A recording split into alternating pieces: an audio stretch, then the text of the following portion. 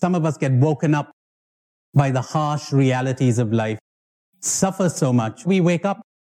Most people keep bumping again and again into life, but they still go on sleepwalking. They never wake up. Tragically, it never occurs to them that there may be another way. Never occurs to them that there may be a better way. Now, if you haven't been bumped sufficiently by life, like one woman saying to her husband, what good is a bumper for if you don't bump something occasionally with it? It says, bumped, you got to get bumped. So if you don't get bumped sufficiently by life and you don't suffer enough, then there is another way, to listen. If you are ready to listen, not to agree with what I'm saying, that wouldn't be listening.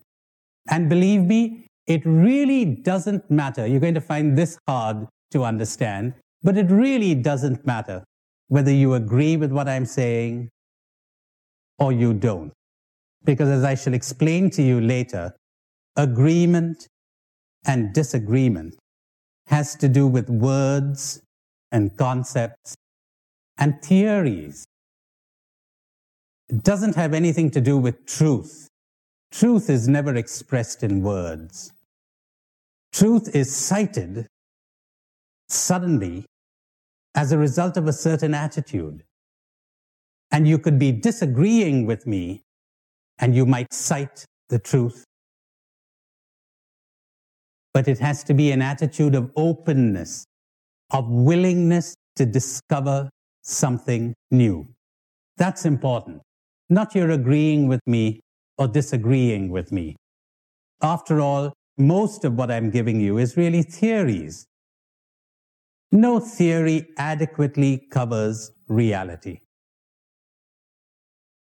Now, all I can tell you is not the truth, but the obstacles to the truth. Those I can describe. I cannot describe the truth. No one can. All I can give you is a description of your falsehoods so that you can drop them. All I can do for you is to challenge your beliefs and your belief system that makes you unhappy, to point out your errors. All I can do for you is help you to unlearn. That's what learning is all about, where spirituality is concerned. Unlearning. Unlearning almost everything you've been taught. A willingness to unlearn. Are you listening, as most people do, in order to find something that would confirm what they already think? Observe your reactions as I talk. Frequently, you'll be startled or shocked or scandalized or irritated or annoyed or frustrated, or you'll be saying, yay, great. Are you listening for what will confirm what you already think? Or are you listening in order to discover something new?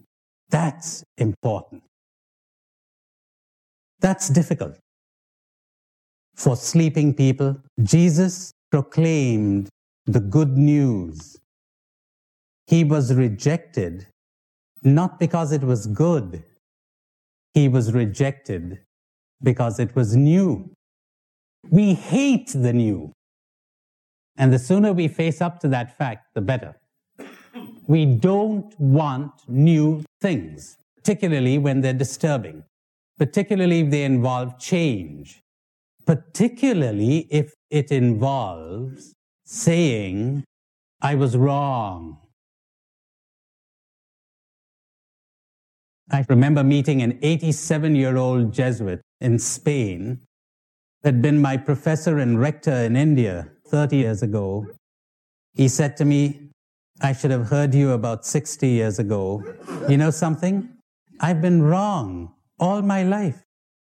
That is faith. An openness to the truth, no matter what the consequences. no matter where it comes from, no matter where it leads you. You don't even know where it's leading you. That's faith. Not belief, faith. Your beliefs give you a lot of security, don't they?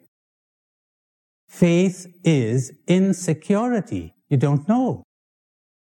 You're ready to follow, and you're open. You're wide open. You're ready to listen. And mind you, being open does not mean being gullible. It doesn't mean swallowing whatever the speaker is saying. Oh, no, no, no. You've got to challenge everything I'm saying. But challenge it from an attitude of openness, and challenge it all. Buddha said, monks and scholars must listen to my words, not out of respect, but they must analyze them. The way the goldsmith analyzes gold, by cutting, rubbing, melting, testing, challenging. Then you're listening. Then you've taken another major step towards awakening. The first step I said was a readiness to admit that you don't want to wake up. You don't want to be happy. There are all kinds of resistances within you to that. The second step, a readiness to understand, to listen, to challenge your whole belief system. Not just your religious belief, your political beliefs, your social beliefs, your psychological beliefs, all of them. A readiness to reappraise them all